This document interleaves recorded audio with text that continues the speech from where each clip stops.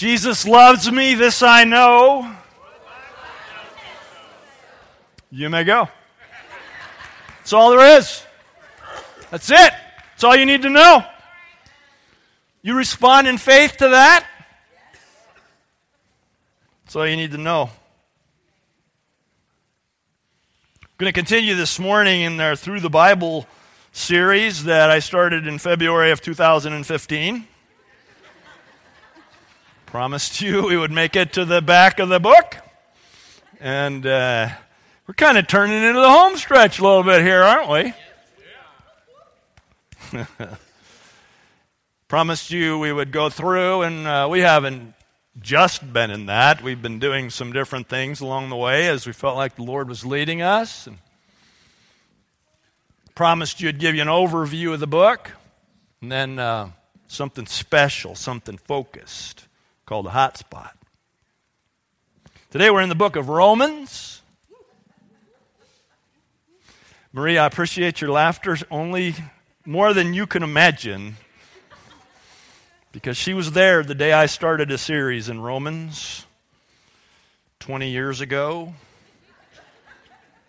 Made it through chapter 8, which is the easy half. Second half is left undone.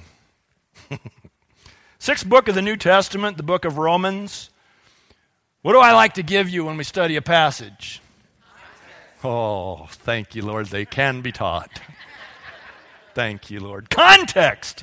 As important to understanding the meaning of a scripture, as important to the words that you're reading, is the setting, the context in which the words are set. So the context of the book of Romans was that it was written by the Apostle Paul to the believers who lived in Rome. The Apostle Paul wrote substantial portions of the New Testament. He wrote letters to churches, either that he had planted himself or that he had known about and come to a relationship with at a distance. So he was writing a letter as the apostle to the Gentiles, to believers in Rome. And he said, wow, I've heard about you. Everywhere people are talking about you. He starts the chapter. Everywhere. This is so great. It was probably written in the city of Corinth. There was a 3-month period of time when Paul was in Corinth.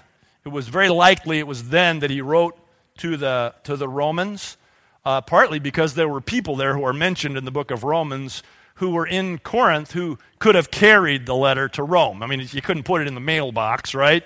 Definitely couldn't email it. Paul had no Twitter account. And so there were people there who would have hand-carried the epistle, the letter, to the Romans. It is considered by scholars to be Paul's masterpiece work. It's an amazing book. It's a long book. It's a masterpiece of thought and the fruit of a relationship with God. And it is deeply theological in nature.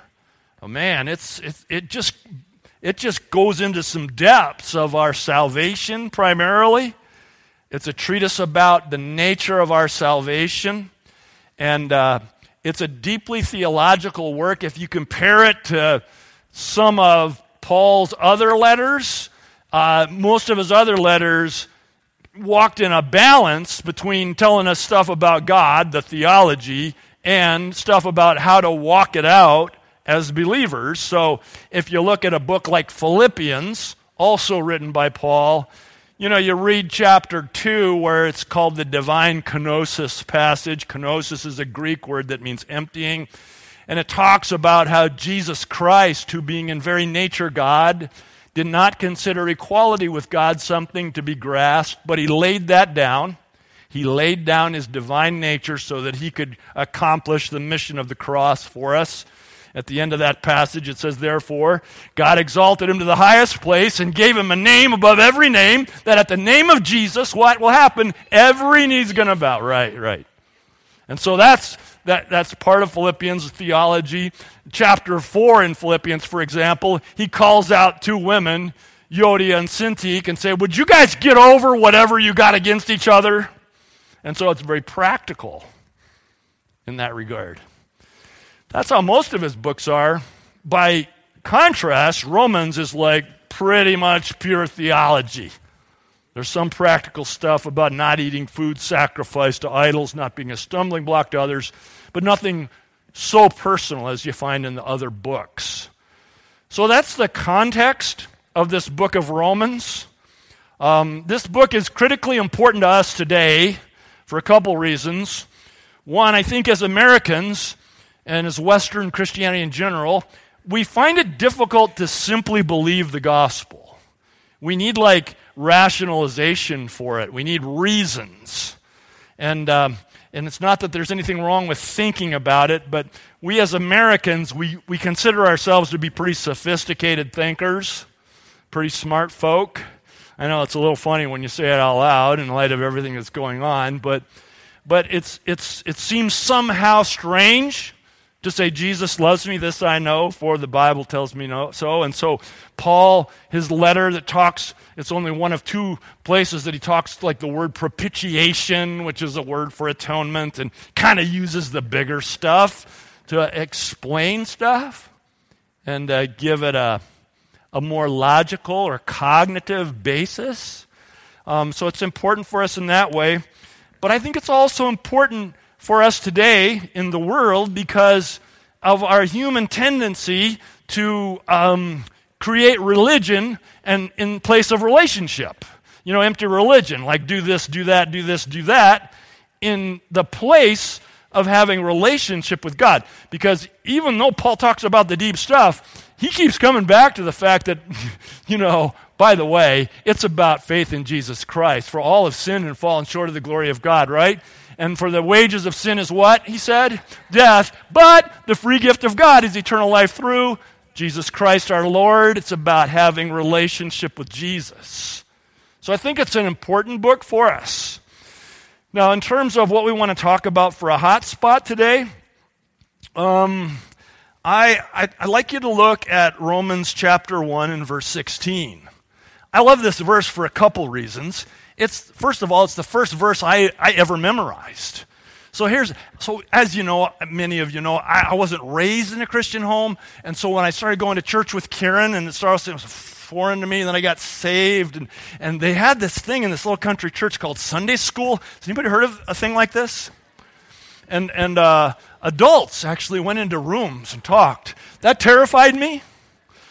Because I thought, sure, I'm going to go in there and they're going to say, turn to the book of Second Opinions or something. I'm not going to have a clue as to where that is. I was intimidated. You probably never had this experience, right? I was intimidated by the thought of it. I was reading my Bible. I was excited, but I couldn't go in there. Well, then finally I worked up the courage to go in there. And they had a book that they called the Quarterly. Anybody know what I'm talking about, And so it was Sunday school lessons written by somebody else somewhere else. And I got that book. And I thought, if I get that book, I know what they're going to talk about. All right? And so I took that book. I got ready for the next week. There was a memory verse in there. And it was Romans 1:16.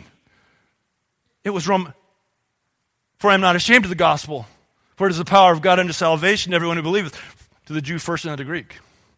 And I memorized that baby because it's a memory verse and I was going to be ready. And man, I went in there ready, sat with those grown-ups, and they never did it. I think I was the only one who knew it. I mean, they knew it, but the only one who bothered to memorize it. So, that's my first ever memory verse. I also love this verse because it is Pastor Rob's signature verse. If you get an email from him, it always says on the bottom, for I'm not ashamed of the gospel, for it is the power of God unto salvation to everyone who believeth, first to the Jew, then to the Greek. That's what we want to look at today. For I am not ashamed of the gospel. It's possible that you've been in a situation a time or two in your life where an otherwise well-meaning preacher, pastor, teacher, whatever, use this as a way to try to motivate you to get sharing your faith out there.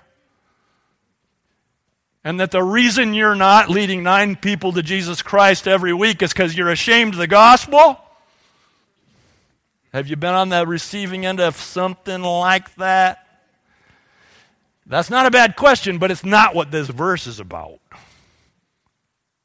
that is a very poor use of a very important verse.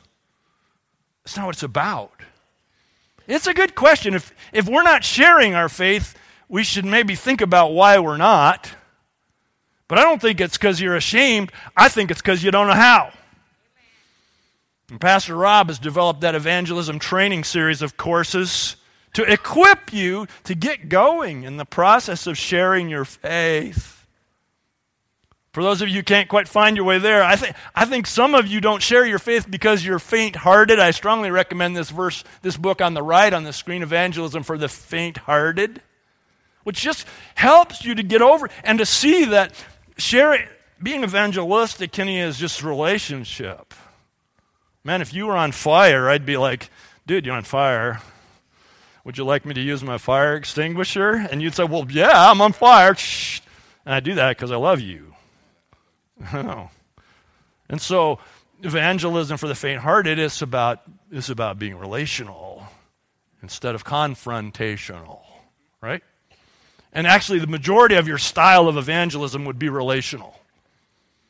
There are some of you who are evangelists and you should go on the street corner. You should go.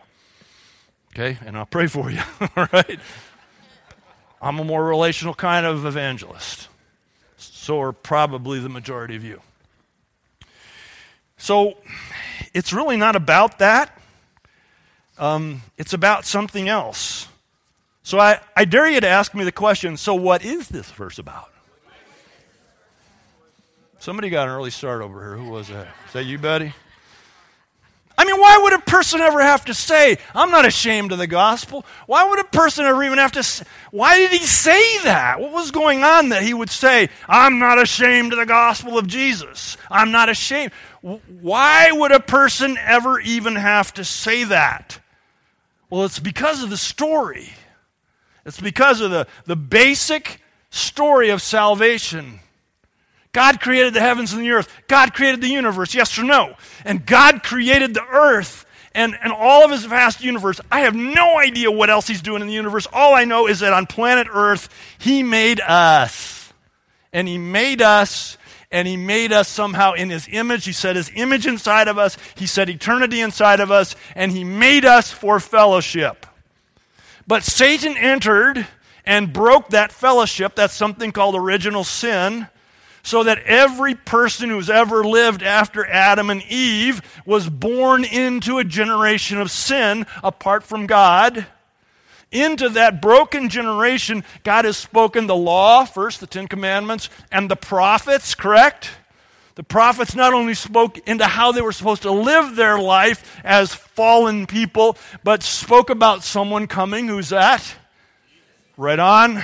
And so then we see in the next step of the salvation message is that Jesus Christ, the perfect Lamb of God, the Son of God, God in the flesh, fully God, fully man,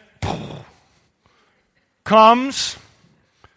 He voluntarily gives his perfect life as a payment for our sin.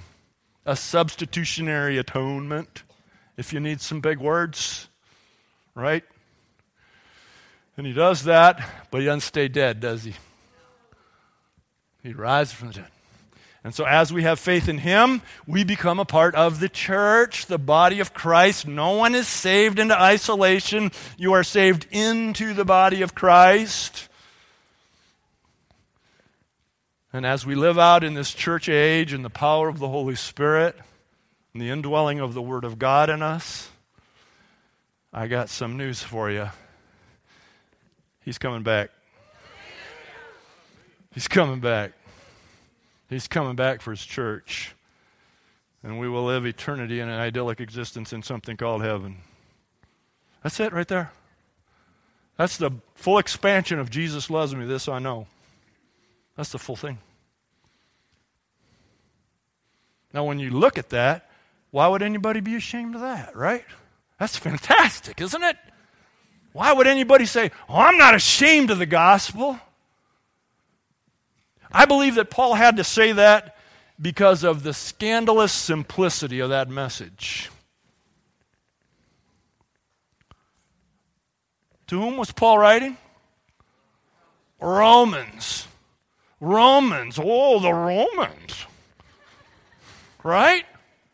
The Romans with their big ideas, right? Let's look at context. Let's look at this map. I think Paul needed to say this because of the geographical distance that the message was from the epicenter of it all, which is Jerusalem, right here. Jerusalem, everybody knew there, right? It's where it happened. It's where Jesus was.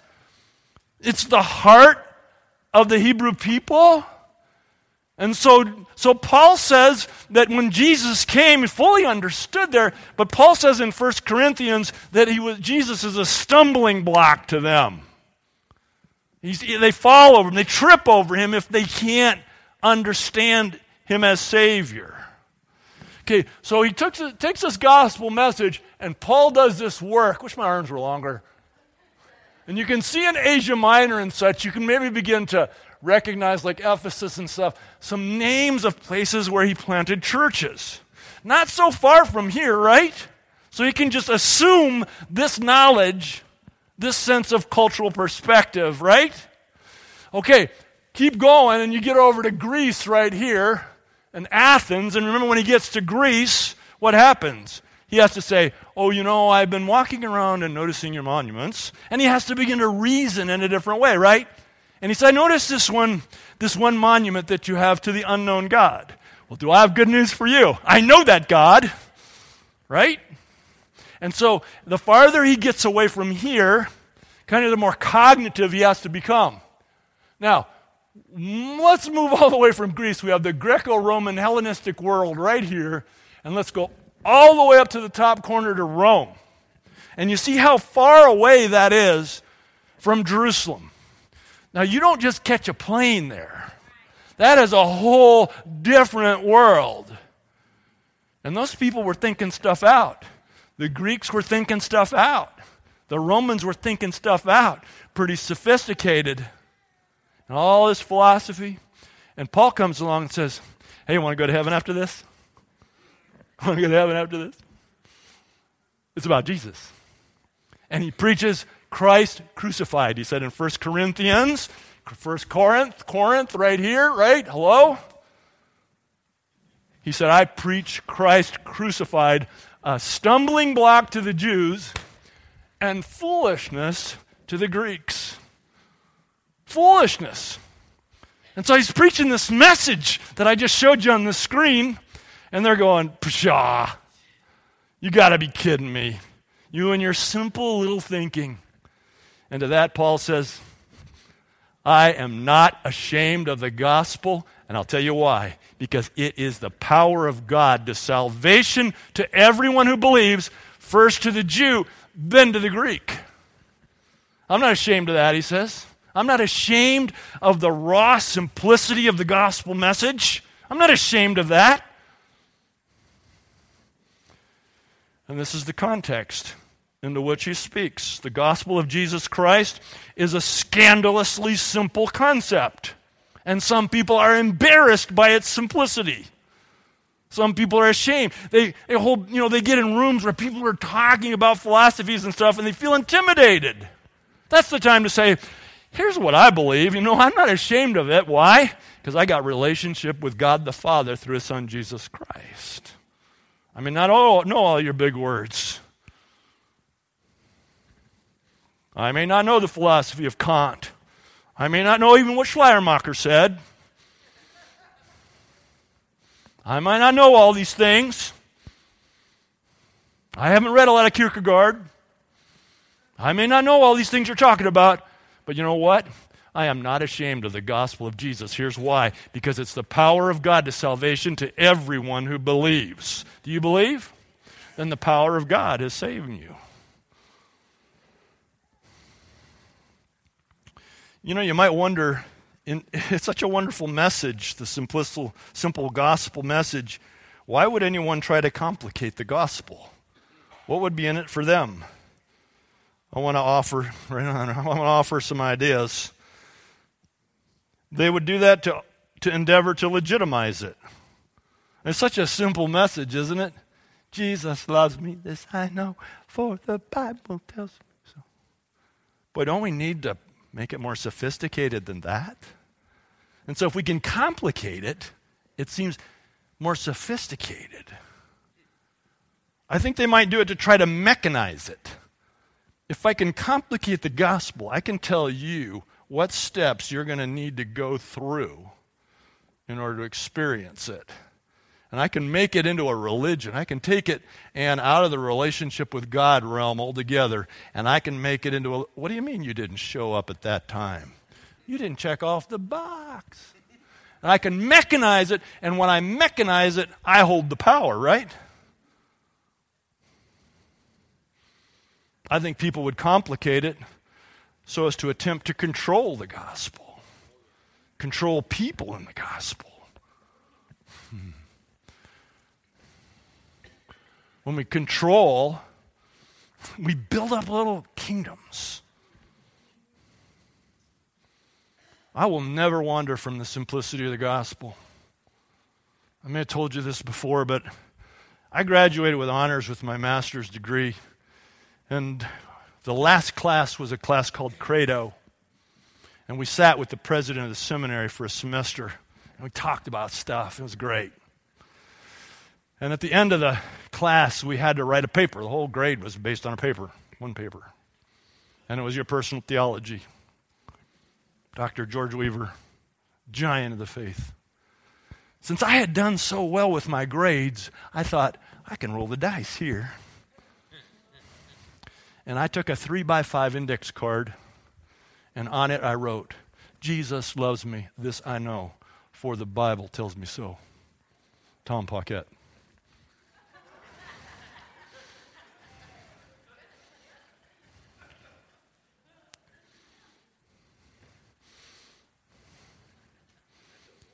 Jesus loves me. I'm not ashamed of that. I'm not ashamed of that.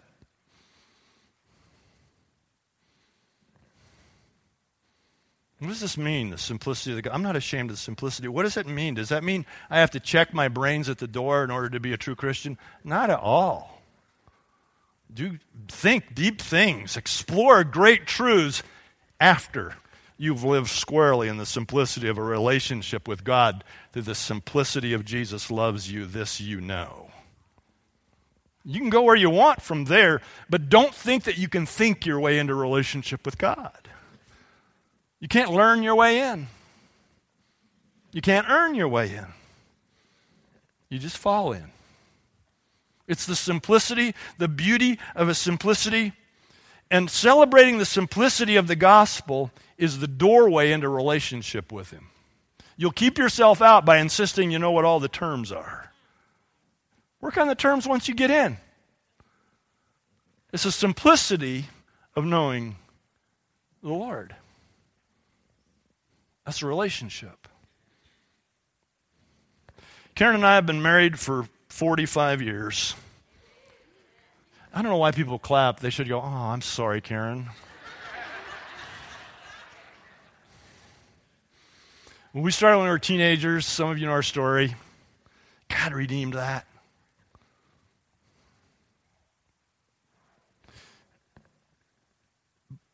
There is no close second in relationships that I have on this earth than with Karen. There's no close second. I have some people I cherish and I have friendships with, but there's no comparison to the value of the relationship that I hold with Karen. And it's simple. We don't have rules. We don't have rules. We don't talk about the categories of our relationship. We just have a relationship. I was reflecting on that a little bit this week, and while we don't have rules, I thought of some essential realities that define our marriage that I think also play into our relationship with Jesus. And the first thing I thought of is faithfulness. We are uncompromising in our faithfulness. Our faithfulness to one another, either actually or virtually, online or whatever, that's not an option. We're faithful. faithful to each other. I think the second vital reality of our relationship is truthfulness. We've always told each other the truth. We've always said what we mean, but we meant what we said. I think a third vital reality of our relationship is servanthood. We really compete to serve the other one more. Sometimes I let up a little and let her go. She's in with the middle school kids right now, so don't tell her I said that. But servanthood. And then the fourth vital reality of our marriage, which reflects our relationship with Jesus, is adventure. Adventure. We're always looking for the next risky thing to do. And we've done some crazy stuff. You're one of them. But when we get bored, we say, well, let's mix it up then. Let's change it. Let's go. But at the end of the day, it's a celebration of our simplicity. I'm not ashamed of that. I'm not ashamed of that. I can't even help people who have bad marriages. Sometimes they come in and talk to me, and in my mind, I'm just thinking, man, it sucks to be you.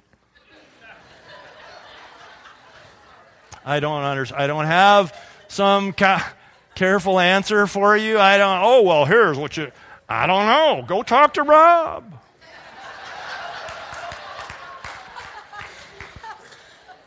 I know what my marriage is, and I can't explain it any more than I just did. I'm not ashamed of that, and I'm not ashamed of the gospel. I'm not ashamed of the core reality that Jesus loves me. This I know. I'm not ashamed of that. I've studied hard and paid a lot of money to learn a whole bunch of big words. And I do my level best never to say them.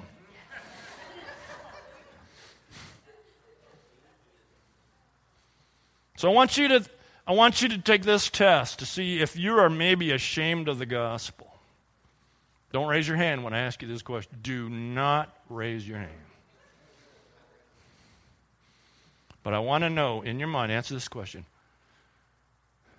Did you notice the subtitle of my message?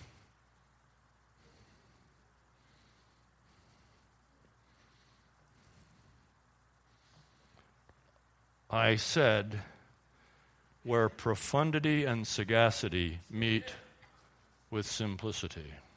Now, if you noticed it, it's fine.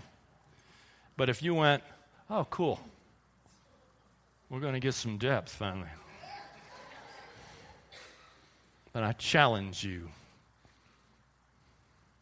that you're not having breakfast with Jesus yet. I invite you into a celebration of the simplicity of the gospel. Please stand.